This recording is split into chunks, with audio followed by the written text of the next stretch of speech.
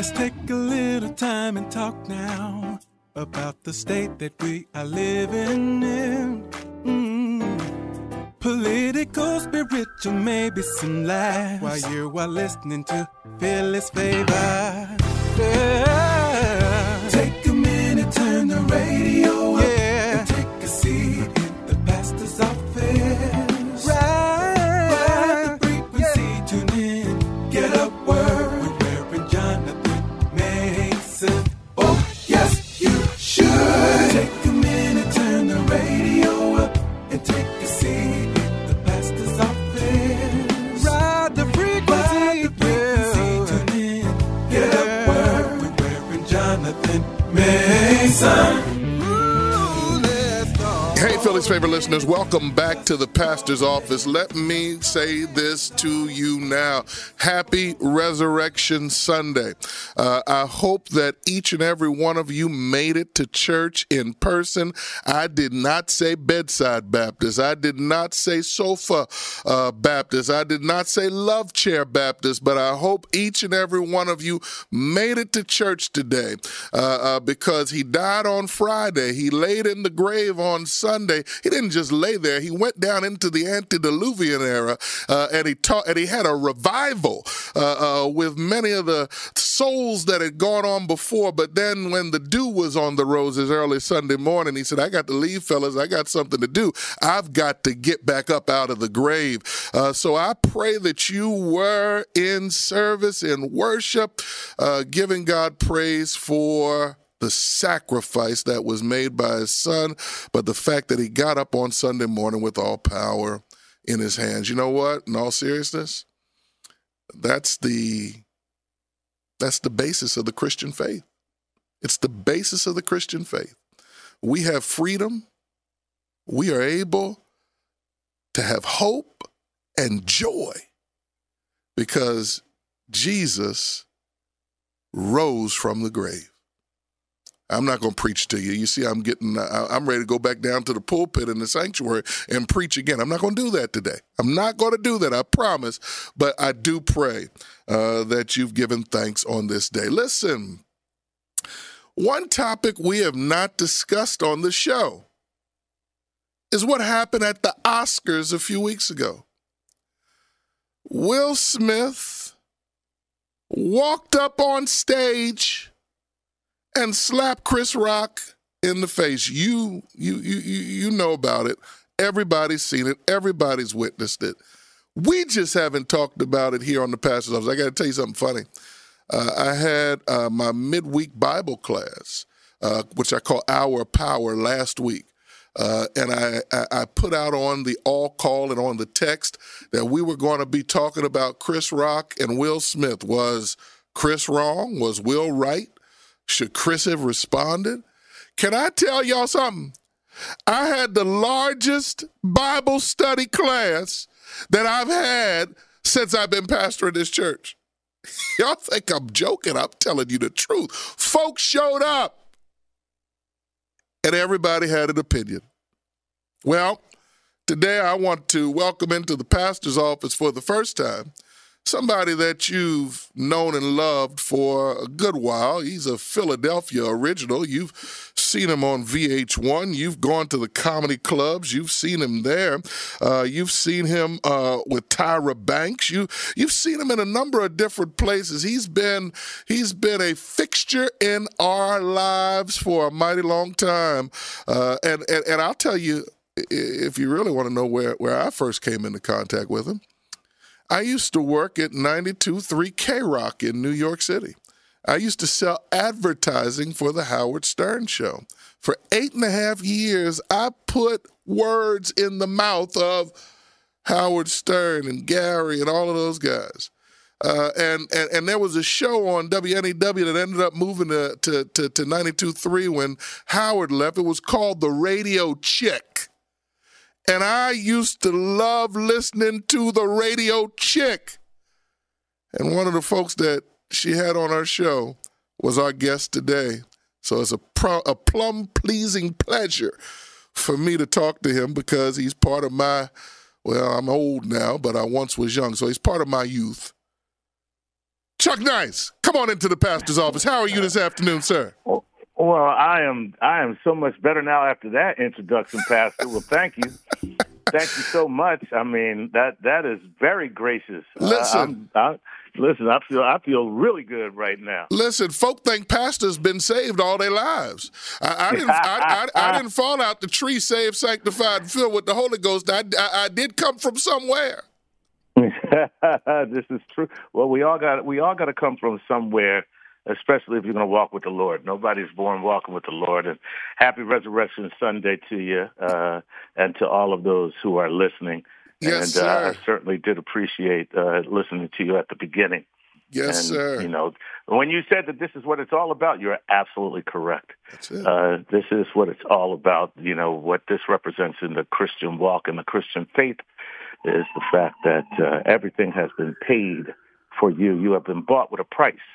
And, you know, you don't have to worry about it after that purchase has been made. Let me tell you something. Sit back and relax, and let's slide on in to eternity, knowing that we are signed, sealed, and delivered. The old folk used to sing a song, I am redeemed, bought with a price.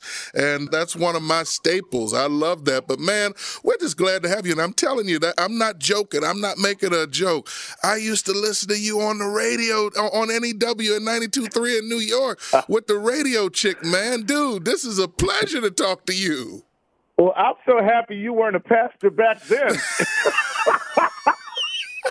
I was with Stern and Elephant Boy and Whip 'em Out Wednesday. Come on, you know about all of that stuff, man. I remember those.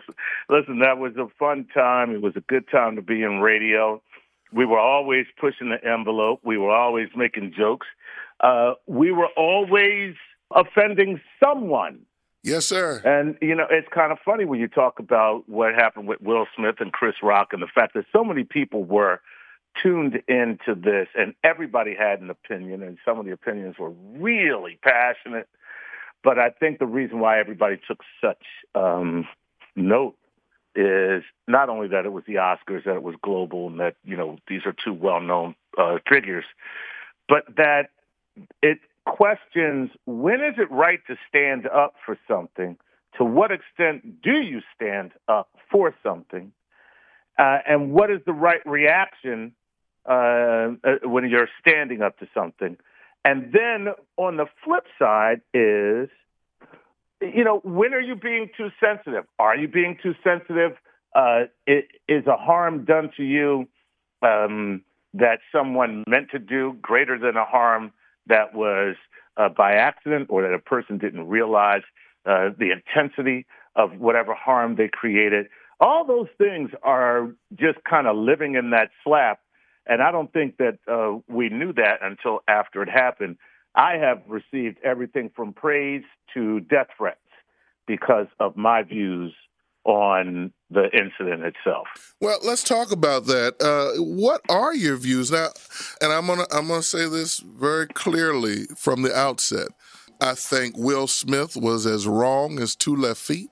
I think Will Smith was taking out on Chris Rock a lot of aggression. He probably should have been taken out in other areas and at other times in his life. I think that was really what you call an explosion of pent-up emotion throughout the years. That's the position that I've taken relative to it, but I brought you in to hear your thoughts. Tell me what you thought of the incident.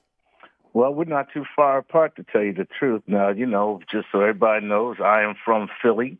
And just so everybody knows, I love Will Smith just like the next person. And just so everybody knows, I actually do know Chris Rock. Not like we're friends, but I know him professionally. I know him enough where if he saw me, he'd be like, hey, Chuck, what's up? So Will Smith was wrong, period. So people say, but what about, you know, the fact that Chris Rock said this about his wife? That could be wrong, but that's not what we're talking about. Will Smith was wrong. You do not put your hands on someone because they said something you do not like.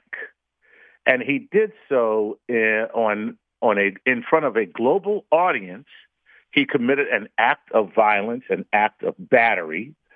He ruined and dishonored the night for everyone who was there. He dishonored the Williams sisters because the performance for which he won was about their life and, more importantly, their father. That's right. And he dishonored the memory of their father in that moment. All of these things, let's just say Chris Rock was wrong first. Well, all of those things that Will did was, insult to injury, excuse the pun, but it's insult to injury because, you had greater things that were in play that night than yourself, and you made it all about you. And that's never seemly. That's never acceptable.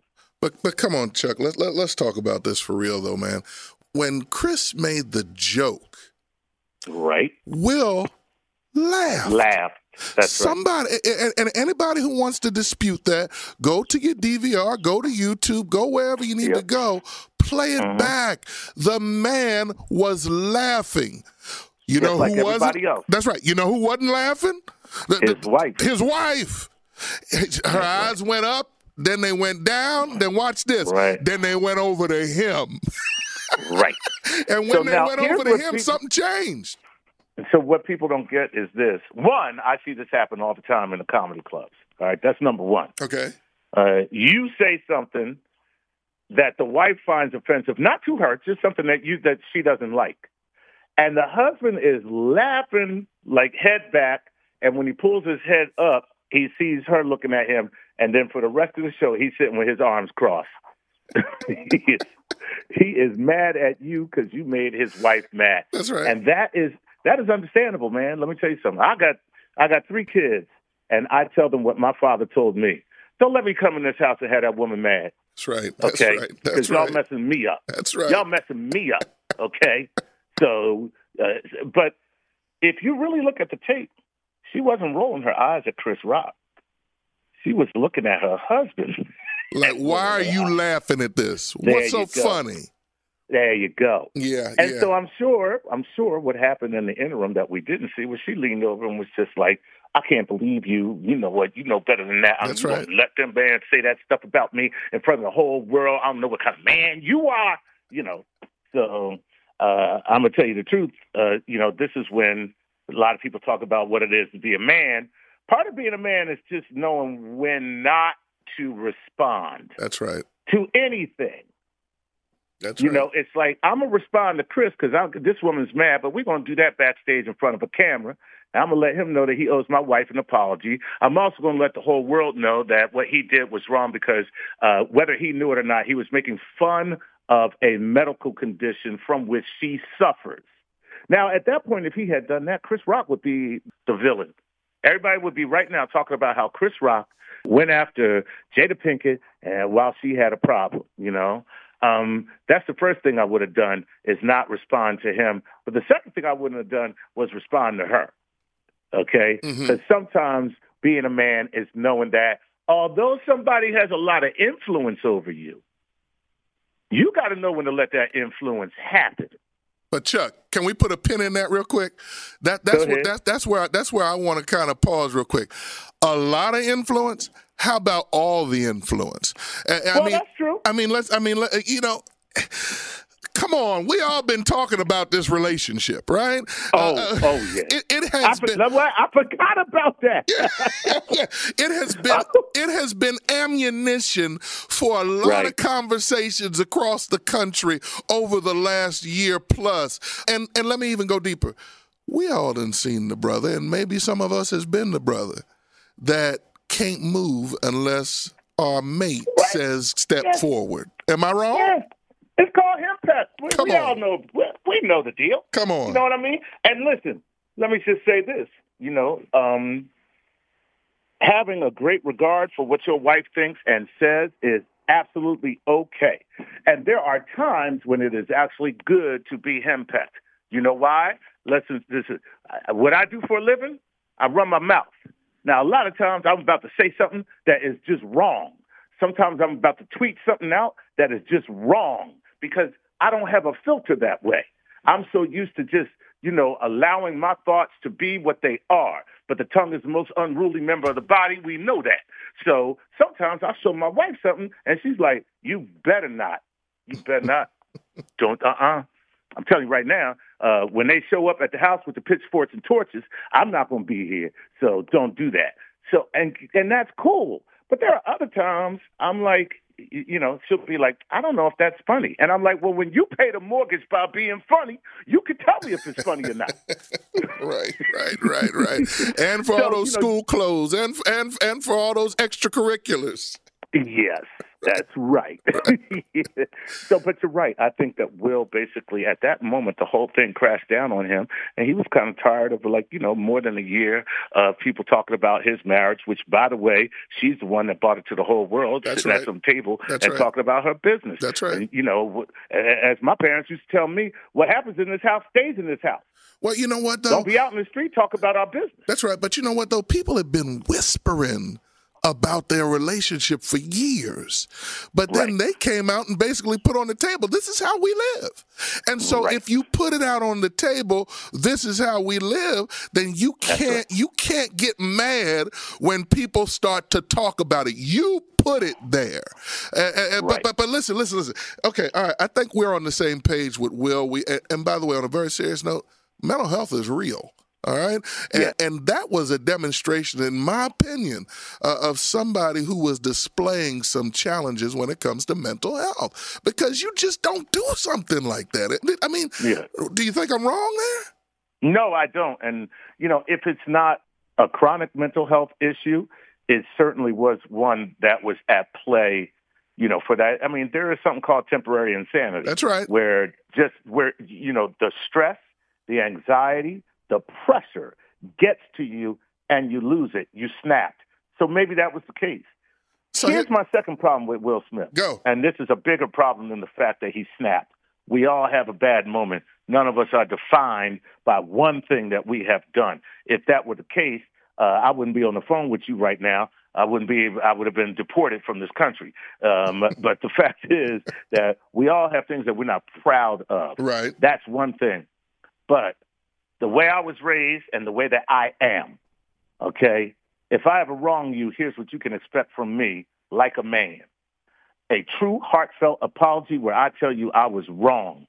Not a letter from my publicist, and I'm going to apologize to you the same way that I embarrassed you. That's right. If I embarrassed you publicly, I'm going to apologize to you publicly. Because what good is my apology to you after I'd have made you look like a fool in front of the whole cocktail party? No, I'm stopping the cocktail party. I'm going to say we all saw what just happened, and what I did was out of pocket. It was wrong. I want to take time right now to apologize to everybody here at this cocktail party. For those who have already left, I will let you know that I will be calling them personally to let them know that I did this right here and to offer them this same apology. To the person who I offended in front of you, let me just say, I am sorry. What I did was wrong and there was no excuse for it. That is the end of it. It ends right there. I was wrong and I'm sorry. To the rest of you who witnessed that, let me just say the same thing. For you, I am sorry as well. I hope you will all forgive me. But if you do not forgive me, I understand. It does not stop me from offering you my contrition.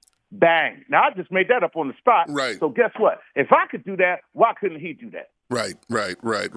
Again, I think pride, ego, anxiety all played a factor in how he processed this. You're listening to Philly's Favorite, 100.7 FM and 99.5 HD3. We're here with Chuck Nice. Two things on this real quick. We're going to move. One. I love Denzel. I love Tyler. I love all of these folks. But why weren't they walking up to Chris and consoling him? No, seriously. Chris is the one back in the back with an ice pack on his face. His daughter's looking at him like, gee, Dad. His brother texted him like, yo, man, if that would have been me. I mean, why aren't they consoling Chris? Oh, man. You know what? I should not be laughing at that, but that's the first time I thought about, the other people in the room and how in between the commercial break they were going up to Will. I'll tell you why that happened. My brother has a very expensive car, and he purchased the car, and it's a beautiful car, right? He lives in a suburb of Philadelphia, And a week and a half after he purchased this very expensive luxury vehicle, he was making a left turn, and he wasn't looking, and someone hit him. But they were both at fault. Right. But as he was standing there taking the information and waiting for the police to show up, and his car was towed up, as they say, the people were driving by, and they were looking at him and his car, and they were going, "Oh, my God, I'm so sorry." Right. To him. Not to the other dude who had his family in the car, 2 little babies, Right. and they did not care because he was in a Honda. He was in a Honda, and ain't nobody care about him. But my brother, they were looking at his beautiful, expensive, luxury car with the front end bass, and they were like, "Oh, my God, I am so sorry," just driving by him, screaming out to him, "Oh, man, I feel you. Oh, what a shame." And it was my brother's fault. I see where you're going here. I see where you're going. As we say in preaching, go ahead and close that sermon. So that's why, you get me. That's why I was going on like that. The sympathy went to the power.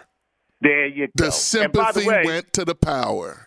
I'm glad you said it just like that. Those are words that I couldn't have come up with, but those are the perfect words. The sympathy went to the power. That's right. And guess what else? If you listen to Will Smith's rambling, stupid apology speech that he gave, okay, and like I said, I love Will Smith, but being a comic, you got to speak truth to power. It was a rambling mishmash of emotions and nothingness, and the only person he apologized to was the Academy. That's right. That's right. Because they're the only people who have power over him in that room. That's right. That's it. So look. I'm going to say this, and then I want to move on to one other issue that you're passionate about. So the response by Chris, though. Uh-oh. Yes. Uh-oh. That was the response. Uh-oh. If I see a grown man charging towards me with a scowl on his face, I'm not from Philly. I'm from Abington, but even in the mean streets of Abington, Pennsylvania, I'm going to buck up. Come on, man. Uh-oh. You know why? I think because it's something I probably would have done the same thing, too. You know why? Because as a performer and a professional, that is just something that never would cross your mind, that somebody with the status of Will Smith would come up on that stage and slap you. Right. Now, he might have come up. Now, he wasn't mic'd up. Will Smith wasn't mic'd up. So the reason why somebody walks to you on stage when you know they're not mic'd up is because you got the microphone. The person with the microphone is the person that can be heard. So what you do is you go up and you get close to them and you speak into their microphone so everybody can hear you. Mm-hmm. That's what I thought Will Smith was going to do. Right. That's probably why Chris did that like that. I got to be honest. Gotcha. But you're right. I mean, I am also from Philly. I wouldn't have had my hands behind my back. No, sir. No, sir. No, sir. No, sir. I'm like insurance in case something happened. You know what Just I'm in case. That's right. All right, listen. Yeah. Before we go though, listen. You are heavily into, and I found this not to be surprising, but I was like, wow, okay, you're into the environmental movement. You're heavily into making sure that we take care of this planet that we live on. Talk to us a little bit about that before you go. Yeah, I'm very active in the climate space, and the reason that it's something that I do a show with Dr. Neil deGrasse Tyson. He's an astrophysicist, and through him, I got to meet a lot of scientists, and I found out how the climate crisis is a real thing. Right. And it's far more pressing than most people know. It's far more pressing than most people recognize because it's a global issue. And so when something is really global, it's hard for you to think about it in a local way. But the problem of the climate crisis that is most frightening to me is that the people who will suffer the most are people who look like me. And so that really disturbed me because we already got enough problems. That's right. That's right. That's right. We don't need anything else. The other thing is too, for your listeners, I'm sure they know this. There's two things that people know if you've ever read the Bible: is that the earth is the Lord's and the fullness thereof, and they that dwell therein. That's right. And so, in addition to that, we also know that we have been charged with being good stewards of this earth. Mm-hmm. So you put those two things together, and you need to take care of God's property. The earth is God's property, and you are renting it. So how many people do you know have a landlord who would say, go on in there and have a good time, trash it, do whatever you want? Mm-hmm. No, they make you put down a deposit so that any damage you do can be covered. Well, there is no deposit that we can put down on the earth. Unfortunately, what damage we do will be lasting, and the people that will suffer will be us. And something else that people know when they read the Bible is there's a scripture that says you reap what you sow. So you reap the wind, you sow the world. You sow the wind, you reap the whirlwind. And that is where we are right now with respect to what we're doing. And there's one thing that we can do that can mitigate this the most, and that's to stop burning fossil fuels. Mm-hmm. And that means that, we have to vote for people who are about not taking this money, blood money from these companies that basically want to keep this going for as long as possible, and at the very last minute say, okay, we'll stop, but we've already made our trillions of dollars, and the people who are going to suffer the most we don't care about anyway. And so our community has to step up, and what we have to do more than anything is get out there and express our voices politically, because that is the only thing a politician understands is you're fired, or if you don't do this, you will be fired. And so that's what I'm trying to do, is bring this message to people in such a way that if they only talk about it and if they only vote on it, then I will have done something very important. Got it. Chuck Nice, comedian extraordinaire, Philadelphia's own. Thank you for coming into the pastor's office on Philly's Favor this afternoon. Man, I hope this won't be your last time. I hope it won't either. And it's so nice to go into a pastor's office without any problems. Hey, Pastor. Hey, Pastor, how you doing? I'm just here to say how you doing. I don't get that too often, I promise you. Chuck Nice, man, we'll be talking to you soon. Be blessed, my friend. All right, thank you. Philly's Favor listeners, don't you dare leave your radio dial or leave the app. We'll be right back after these commercial messages. Hey, Philly's Favor listeners, welcome back to the pastor's office, and we want to thank Chuck Nice for joining us in our first segment, and I promise you it will not be the last time you hear from that great Philadelphia comedian. But listen, I want to pivot right now, and I want to talk a little bit, as we often do here in the pastor's office, about ways that we can mitigate the violence that has found its way into Philadelphia. Now, let me be very clear. Violence in Philadelphia is nothing new.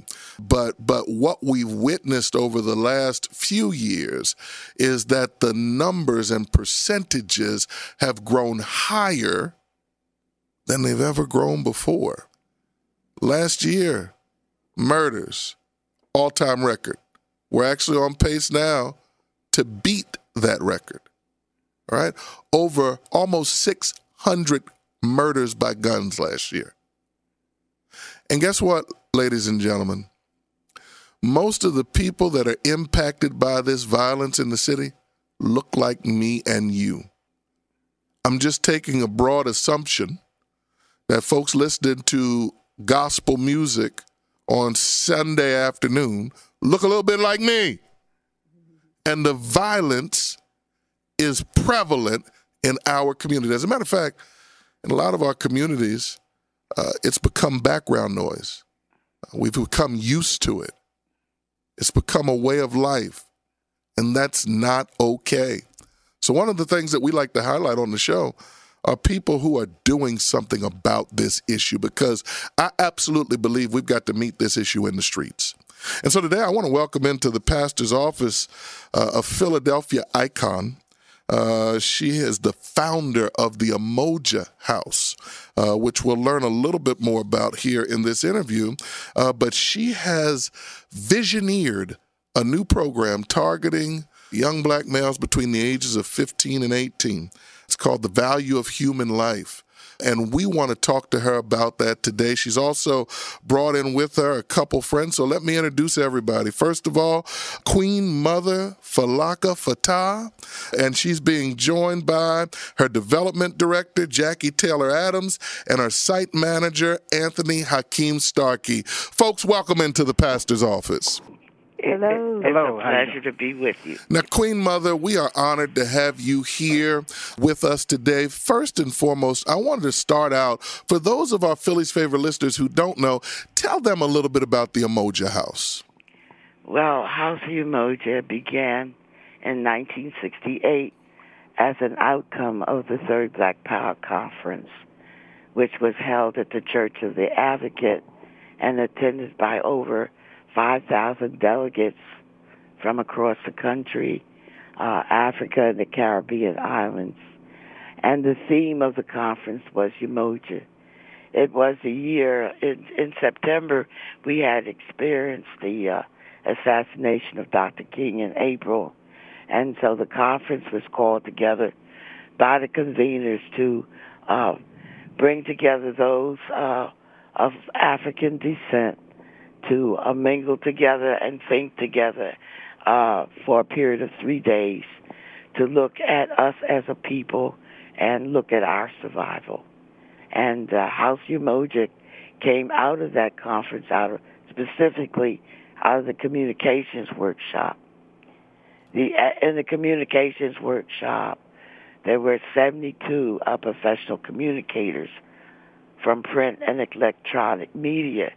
And there it was determined very easily that this country had a history of killing what it didn't understand, and that communicators had a special obligation to help us as a people to be better understood. And I had been a journalist at that point for about 20 years. I was in that workshop. I did not raise my hand. I was sitting in the back of the room, Pastor. So I did not volunteer. But for whatever reasons they had at that time, they asked me to take on the responsibility of being part of bringing about a better understanding through publications.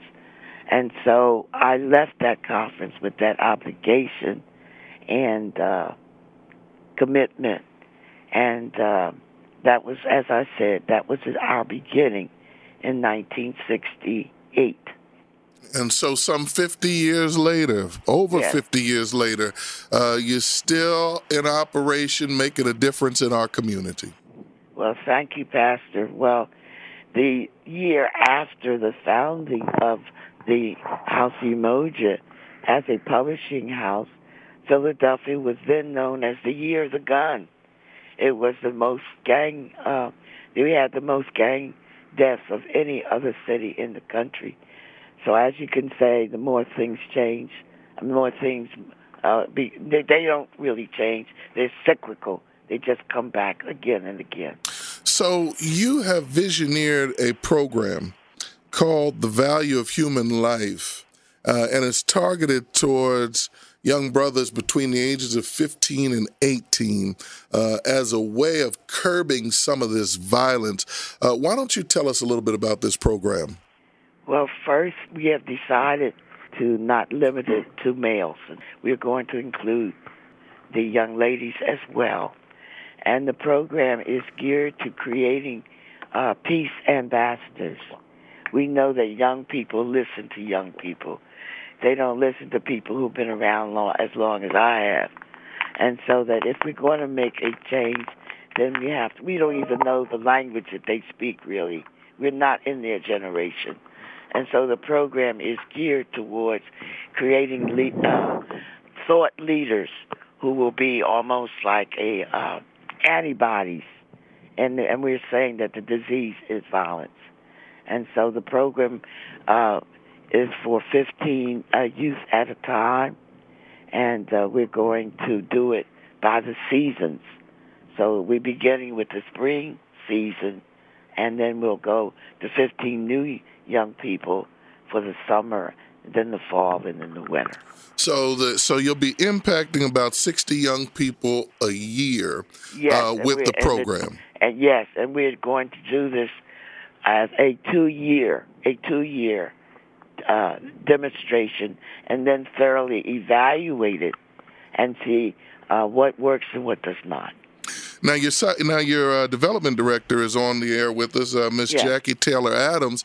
Miss Adams, you're the one that actually has to go out to corporate America to potential partners and explain the program. Why don't you tell us some of the unique points about this new program? Well, the most unique point is that it's built off experience. House of Umoja functioned for over 30 years as a residential home for boys. Queen Mother, she happened to find out in 1969 that her son was in a gang. And her husband told her he's not leaving that gang. So she invited the gang to come live with him where they lived. And that's when House Umoja became a residential home and a safe haven. So then Umoja was responsible for helping end gang warfare here in the city with the No Gang War in 74, the campaign in 75. So through their work, which was in collaboration with young people and community and all, they were able to almost totally reduce violence due to gang violence. So Umoja has had experience with creating peace. She replaced the family structure with a gang structure. Mom says that the family is the problem and the family is the solution. And everybody calls her mom. And that sense of community that she has built, that, everybody feels like they belong. This is one of the key points in which we want to address. So it's not just the program, but it's surrounded by multiple parts. And we reestablished a relationship with the lifers to help establish violence-free zones. She's working with the block captains in the area in which this first violence-free zone, which is in the Carroll Park area. So she's literally going block by block to work with the block captain. And the youth fall in the midst of this new community building. And I just really, feel, family, peace, and education, which in agriculture, those are the legs on which Umoja stands. And then the workshop leaders are people directly from our community, so they care. Right. They're invested in this process because this is where they came from, and they have a value of place. They have a value of place, which is critical. You're listening to Philly's Favorite 100.7 FM and 99.5 HD3. And Anthony Akeem Starkey, you're the site manager, so you're doing the day-to-day work. I mean, tell us a little bit about what you're experiencing and how the program's making a difference. Okay, what we're trying to do also is to organize the different blocks. I'm trying to make sure that when they are on the block that they are safe from the potential other youth that might, come into the area. My primary focus is to secure the whole area, the whole block, the whole area, so they can get to and from the site. Got it.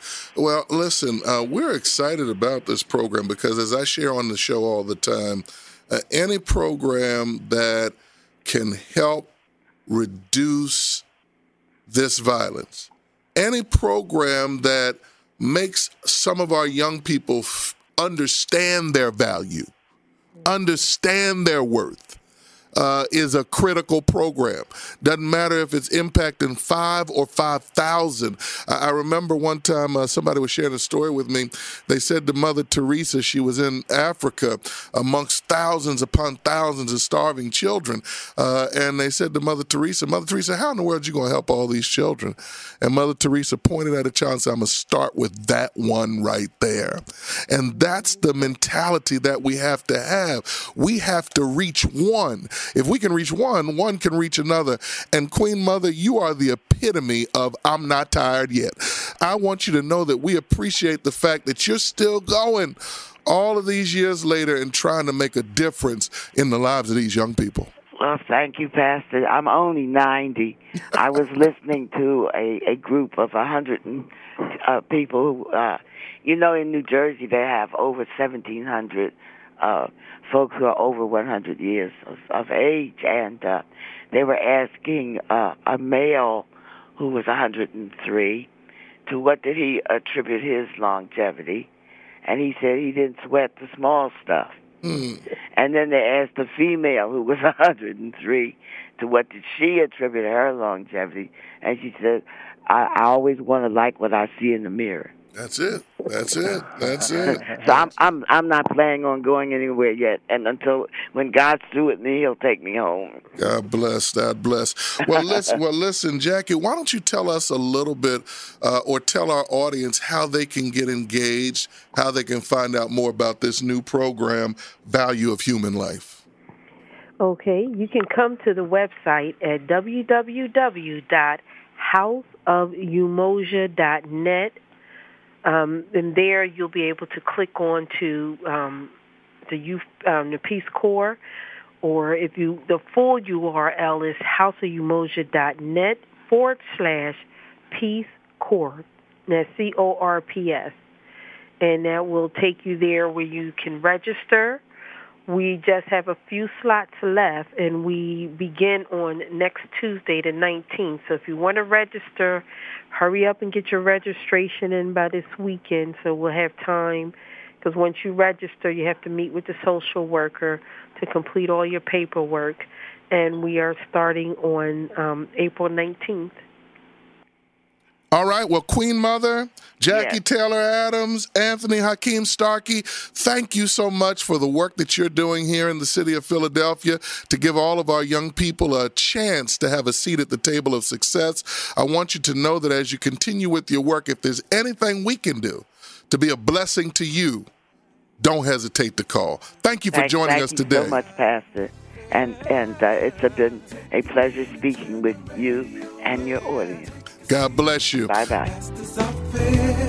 Ride the frequency, tune in, get up word with Reverend Jonathan Mason. Oh, yes, you should. Take a minute, turn the radio up, and take a seat in the pastor's office. Ride the frequency, tune in, get up word with Reverend Jonathan Mason.